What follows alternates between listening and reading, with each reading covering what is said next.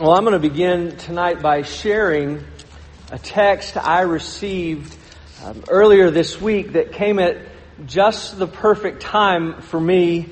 I was in the midst of considering a direction for this evening's message, and it arrived. And not only does it set the table nicely for us as we move into chapter 6 and 7, but I think it's going to resonate with many of us. The text said this: one of the things that I've been thinking on quite a bit since the sermon, this was last week, is how we placate guilt. Guilt can be aggressive and harsh, and we make the same grave mistake that our first parents made in attempting to cover over our guilt with new fig leaves. All kinds of distractions and excuses and assumptions. You mentioned 1 John 1:9 in your sermon, and I think that's vital. We are ransacked by guilt because we do not believe the promises of God, that we can boldly approach Him in grace and be forgiven. It's not a one-time realization. It's a constant receiving and resting in Christ, pleading for help with our unbelief. And I think that's a really, really good diagnosis. I think at best we forget, and at worst we don't believe that we can in fact boldly approach God in grace and be forgiven. We forget and don't believe that God's desire for us in both creation and redemption was to dwell among and fellowship with a people in a state of Sabbath rest. In a state experienced by Adam and Eve, that state experienced by Adam and Eve in the garden that they disrupted due to their sin. And the only way to regain that was, or the only way for that to be repaired was for God to do it. And He did. He repaired it. He took action. He displayed divine mercy and grace and restored what was lost. He answered the question, what would it take for God to once again dwell with His people, dwell among them and fellowship with them? He answered the question in the words of Psalm 15, who is able to sojourn in the Lord's tent and dwell on His holy hill? He answered the question in the words of Psalm 24, who is able to ascend the hill of the Lord and stand in His holy place? And He did it in a way that David would write these words, that he was confident that the Lord had set a table or prepared a table before him in the presence of his enemies, and that he would what? Dwell in the house of the Lord forever. He was confident in that. But how did He do that? What did God do to bring that about? What was God's merciful and gracious action? Well, the answer is He called a people out of slavery and bondage. He condescended and tabernacled in their midst. He provided atonement through a sacrificial through a substitutionary sacrifice. And Leviticus, what we've been studying in Leviticus, not only shows us how that was displayed in the life of Israel, but throughout our study we've seen that Leviticus points to the one through whom that was ultimately and eternally experienced. And of course that one is the Lord Jesus.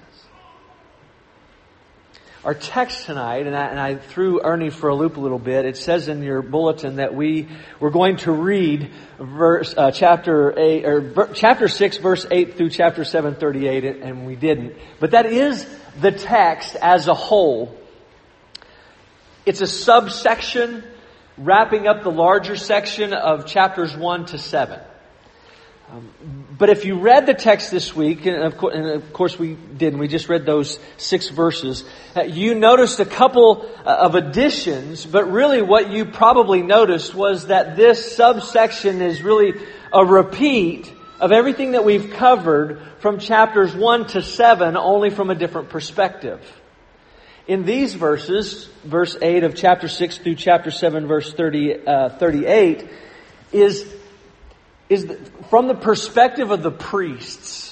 It describes the same, again with two additions, but the same sacrifices, only it comes from their perspective on how the offerings were to be brought, what they were to do with them, how they were to respond, or the things that they were to do with those sacrifices.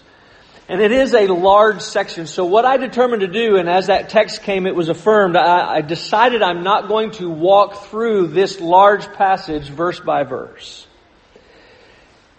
What I decided to do is draw out three main points from this text. And by doing so, it would also not only help us with this text, but serve as a summary for the chapters or what we've covered to this point. And my hope is, going back to that text, my hope is that by doing so, we will leave here appreciating more fully what is presently and forever ours in Christ. And that we will therefore be more confident in, resting more fully in, and trusting more deeply in what God has done for us and what He has given us. So, for that to happen, let's go to the Lord in prayer before we look at our text. Let's pray together. Father, would You, by Your Spirit, allow us to appreciate the richness of Your story of redemption? A story that You have graciously made us a part. We praise You for revealing Christ by promise and shadow in these words from Leviticus. And I would ask that You would help us to understand them. And may we leave here appreciating more fully what is presently and forever ours in Christ. May we leave more confident in, resting more fully in, and trusting more deeply in Him and what He has done for us and gifted to us. And I pray these things in Him who is our once for all sacrifice. Amen. And amen. You'll find the outline in the back of your bulletin. We're going to have 3 points. These are the 3 main points we're going to draw out of the text tonight.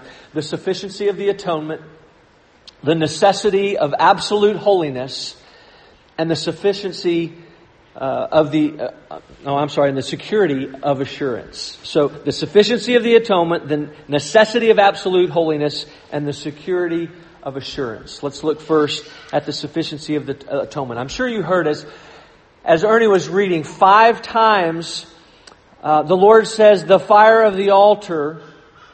3 times in these opening 5 verses, the Lord says the fire of the altar shall be kept burning.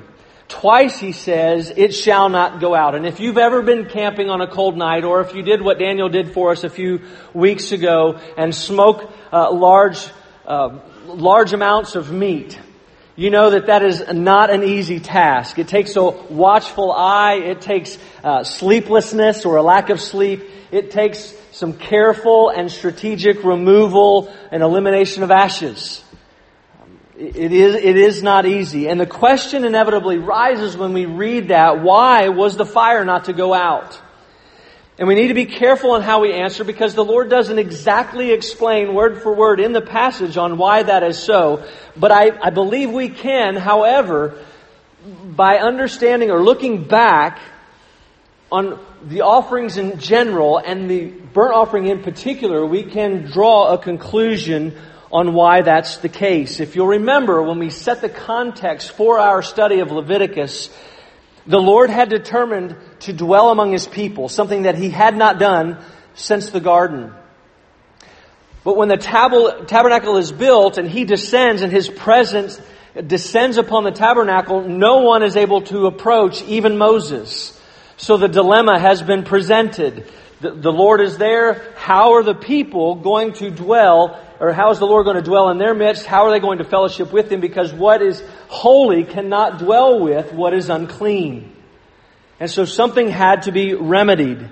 And back in Exodus 29, the Lord makes the purpose of the sacrificial system very clear. He says this, "It shall be a regular burnt offering throughout your generations at the entrance of the tent of meeting before the Lord. Where I will meet with you to speak to you there I will meet with the people of Israel, and it shall be sanctified by my glory. I will consecrate the tent of meeting and the altar. Aaron also and his sons I will consecrate to serve me as priests, and I will dwell among the peoples of Israel and will be their God. So He's going to remedy the situation. He is taking the initiative. He is going to do and make possible what He had come to do. Now, if you remember the burnt offering, included in this sacrifice, they were to kill the animal, they were to drain the blood, they were to throw the blood on the side of the altar of burnt offering, and then they were to burn the entire animal, whether it was a bull or a goat or a lamb or birds. It depended on the means of the individual. They brought a particular animal to fit their means. And so they would also have to burn those offerings or bring those offerings both morning and evening. So we're talking about a lot of ashes. And we're talking about a fire that needed to continually burn to burn those entire animals. And the ashes had to be removed in such a way that embers remained, but also so that air could get around that so that the fire would remain. Now, why was that important? Well, again, the entire animal had to be sacrificed. And when you add to that fact, and nothing was to remain from that sacrifice, but when you add to that the fire on the altar, as we'll see next week in Leviticus 9, the fire had come down from the Lord, we get a pretty good idea when we take all of those things together why it was not to go out.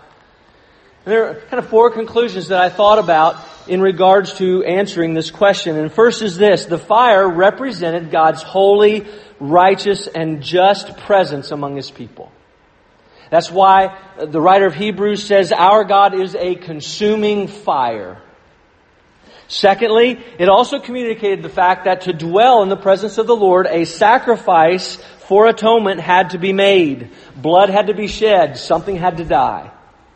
Thirdly, because that fire was to be kept burning, that atonement was always necessary, always available. It was continual. And so lastly, as a result, it communicated that the atonement was enough. The atonement was sufficient. It was what God had ordained. It is what God had established. It is what God brought about. Atonement had to be made. Atonement was in fact made, but atonement had to be made on a regular basis. It was continual, and therefore there wasn't anything else to add to it. There were no more steps. There was no more work to be done. There was nothing to supplement it. The atonement was enough. Now, there are a couple points that I think are important for us tonight as we consider that fact that the atonement is sufficient. The atonement was sufficient for the Israelites at that time in the wilderness. The atonement is sufficient for us as well, but there's a difference. Listen to the writer of Hebrews in chapter 10. For since the law has but a shadow of the good things to come instead of the true form of these realities, it can never, by the same sacrifices that are continually offered every year, make perfect those who draw near. Otherwise, would they not have ceased to be offered, since the worshippers, having once been cleansed, would no longer have any consciousness of sins? But in these sacrifices, there is a reminder of sins every year. For it is impossible for the blood of bulls and goats to take away sins. Consequently, it's a great word here. Consequently, when Christ came into the world, He said, sacrifices and offerings you have not desired, but a body have you prepared for me. In burnt offerings and sin offerings you have taken no pleasure. Then I said, behold, I have come to do your will, O God, as it is written of me in the scroll of the book. When He said above, you have neither desired nor taken pleasure in sacrifices and offerings and burnt offerings and sin offerings, these are offered according to the law. Then He added this, behold, I have come to do your will. He, being Christ, does away with the first in order to establish the second. And by that we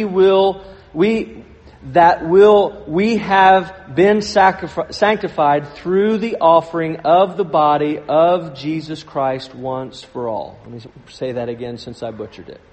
And by that will, we have been sanctified through the offering of the body of Jesus Christ once for all. Brothers and sisters, thanks be to God that the atonement that is needed to dwell with and fellowship with the Lord has now been accomplished once for all in the Lord Jesus Christ. It's been accomplished.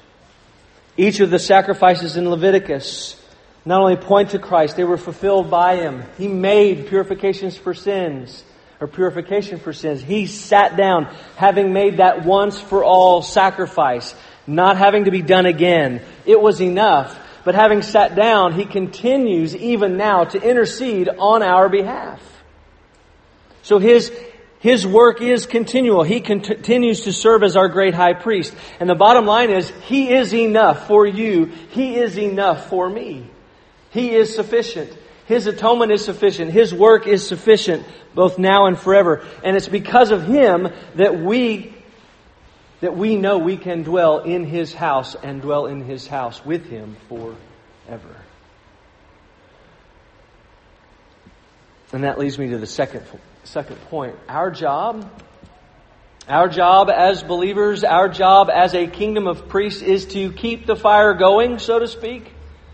And what do I mean by that? I simply mean that we keep the fire going by continually resting in, but also proclaiming that the atonement is sufficient.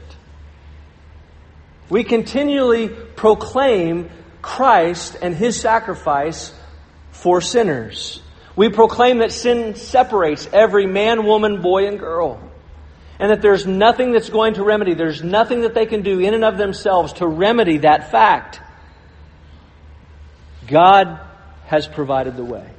God has provided atonement through the blood of Christ. He laid down His life as a substitutionary sacrifice, willingly laid Himself down to do what we could never do for ourselves. He offered Himself as an atoning sacrifice for all who ever repent of their sins and place their faith and trust in Christ. And we are to continually proclaim that. We are to continually keep that message before ourselves and before other people. We must never let it go out. We keep it burning as we gather for worship week in and week out, because we sing and we pray and we read and preach His Word. We speak of a common and share a common confession, and then we come to the Lord's table and we do what? We proclaim the Lord's death until He comes. And we're to proclaim that message to our family members and to our friends and to our coworkers and in our neighborhoods and to any and everybody that we have opportunity. We are to share the gospel of the Lord Jesus, whether here in Northwest Arkansas or in Armenia or Turkey.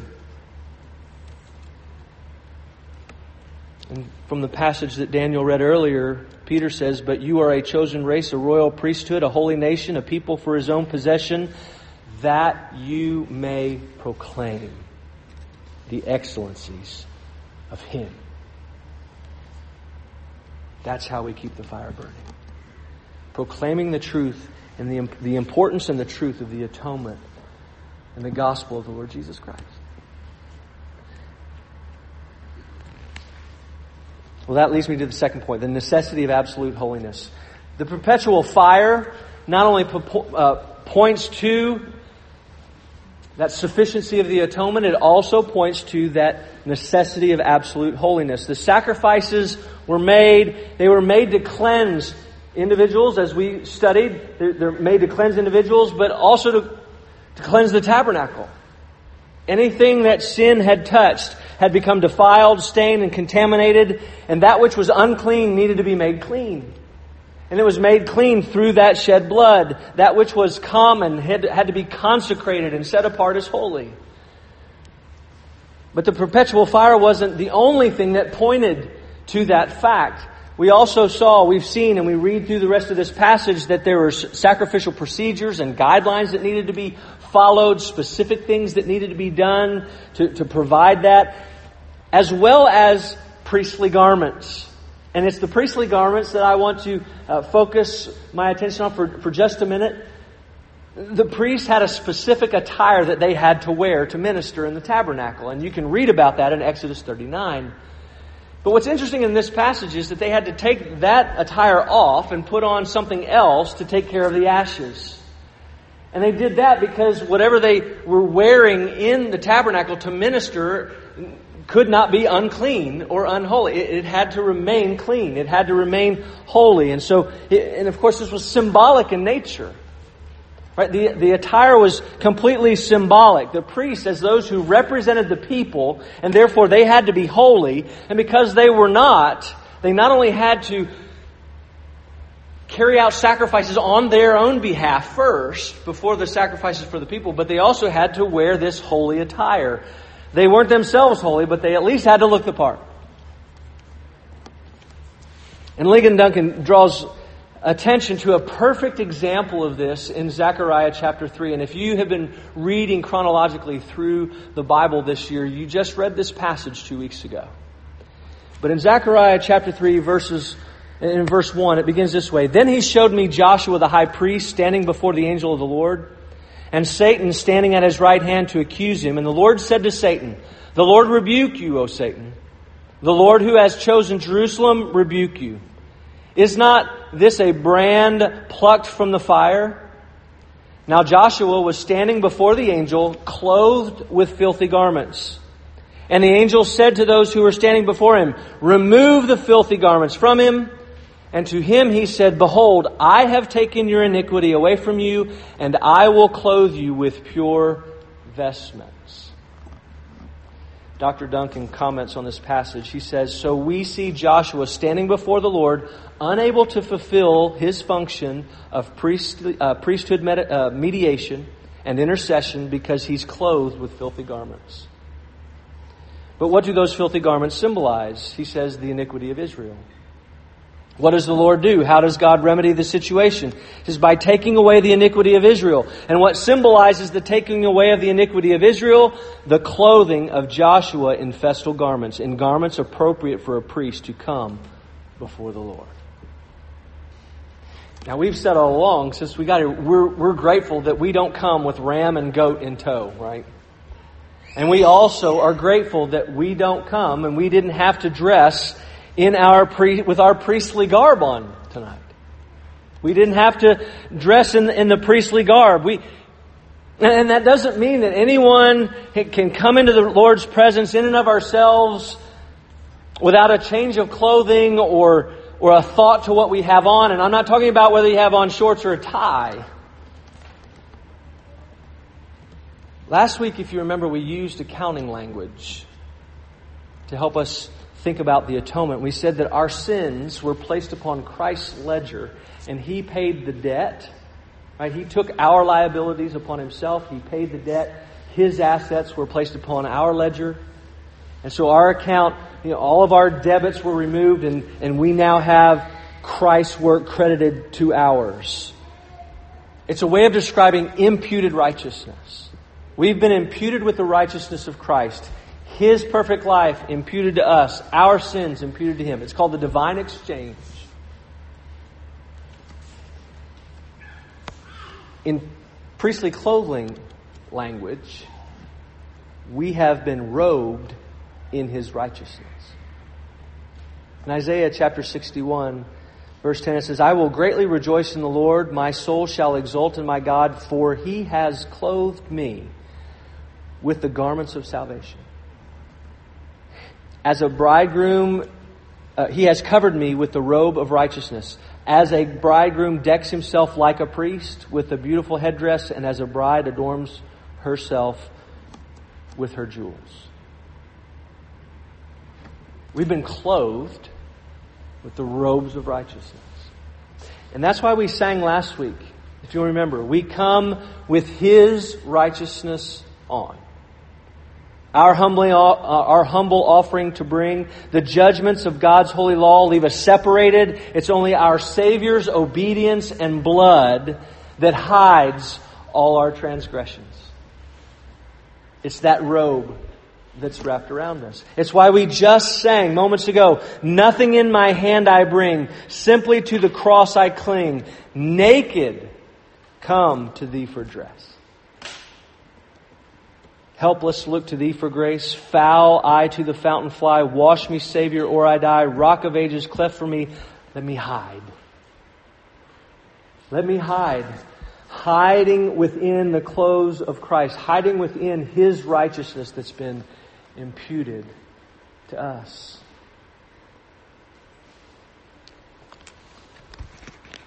But let's also not forget that what we heard over and over through our study of Galatians and Ephesians as well.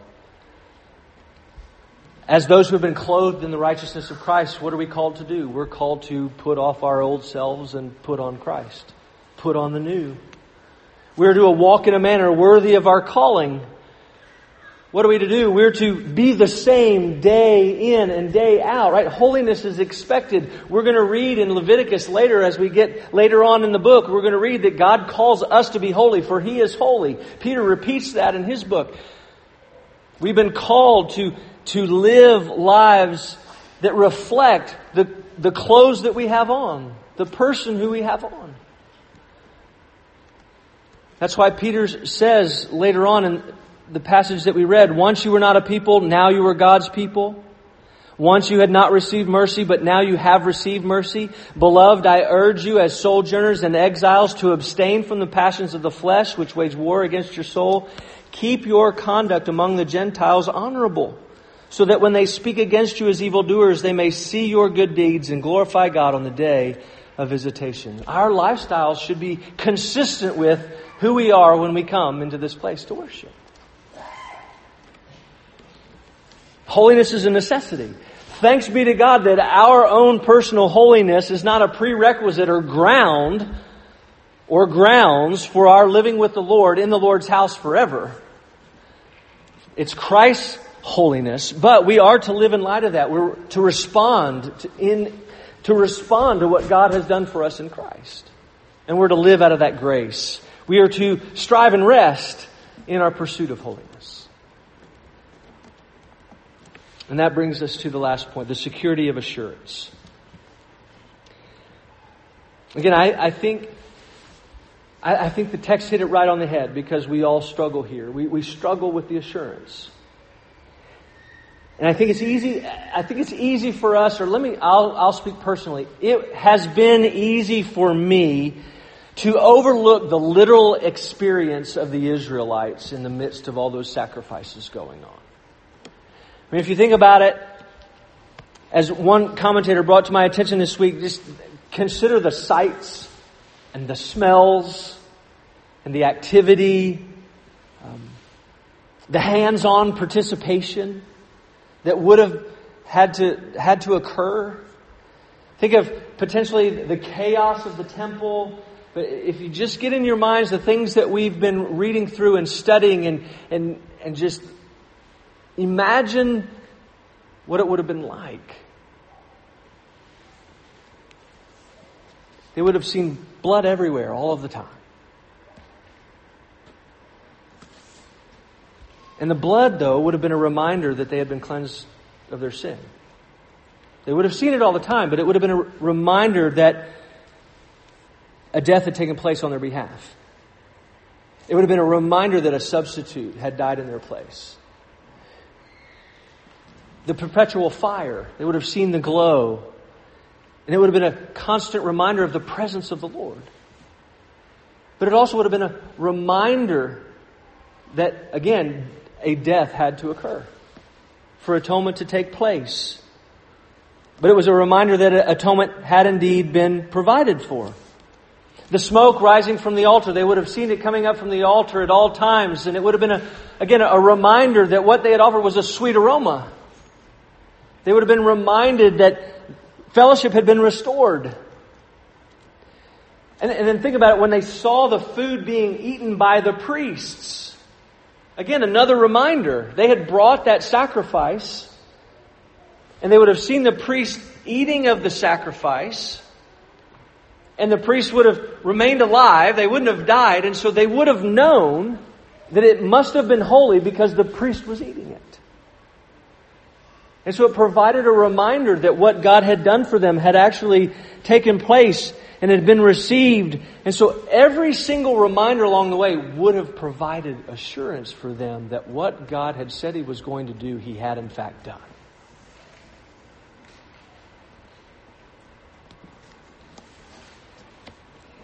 It would have been a reminder and assurance that God was dwelling with them.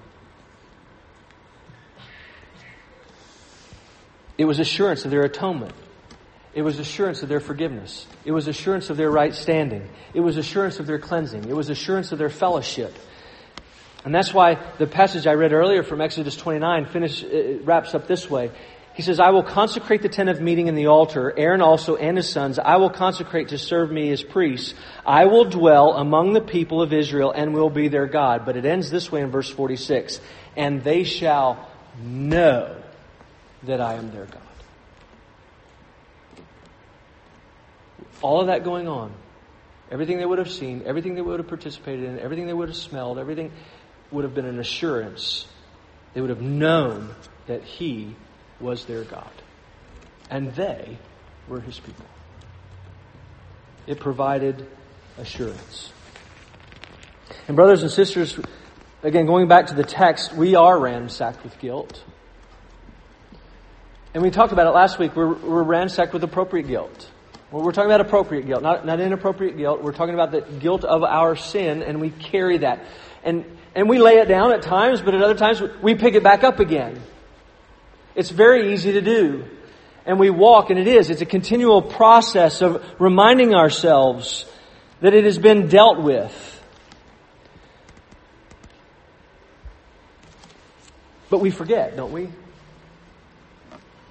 We forget, and in some cases, maybe someone here just don't truly believe yet that God has done what He said He will do.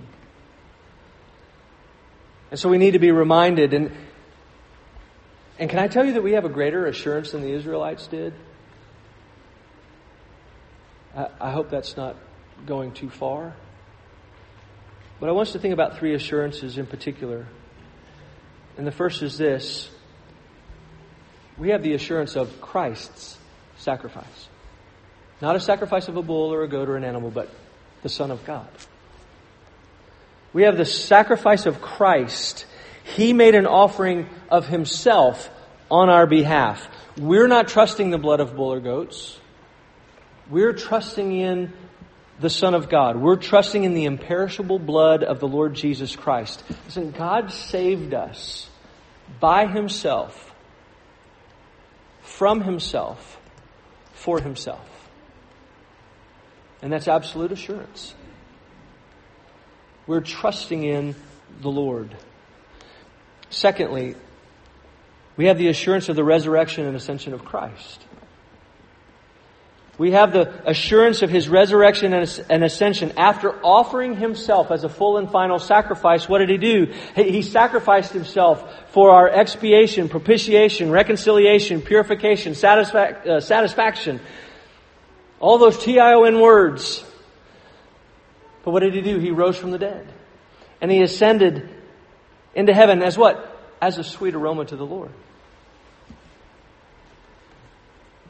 His resurrection and ascension provides us the assurance that what Christ did for us on our behalf was acceptable to the Father.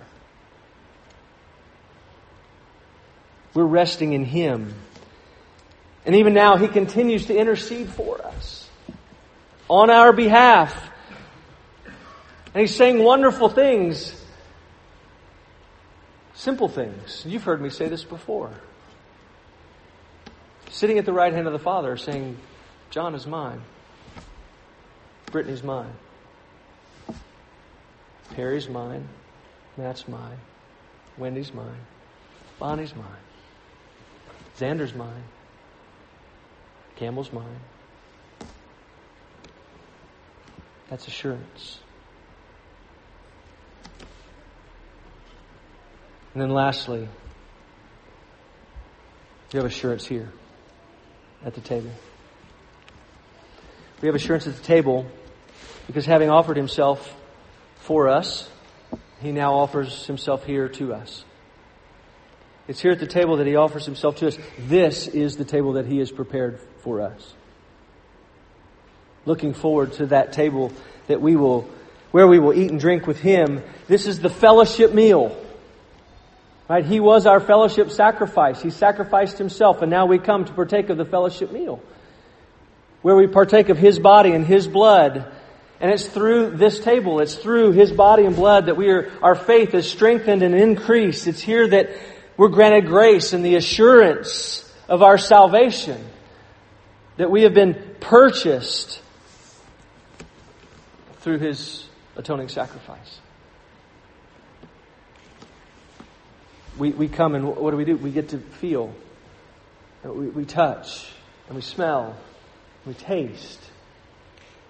And nothing magically happens here.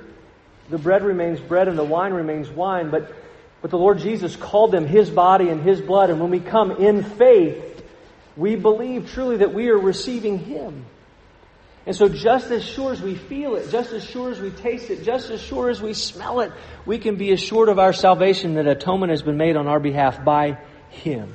And brothers and sisters, if you're ransacked with guilt, the invitation tonight is to come to the table of the Lord Jesus Christ. If you're struggling with doubt, come to the table of the Lord Jesus Christ.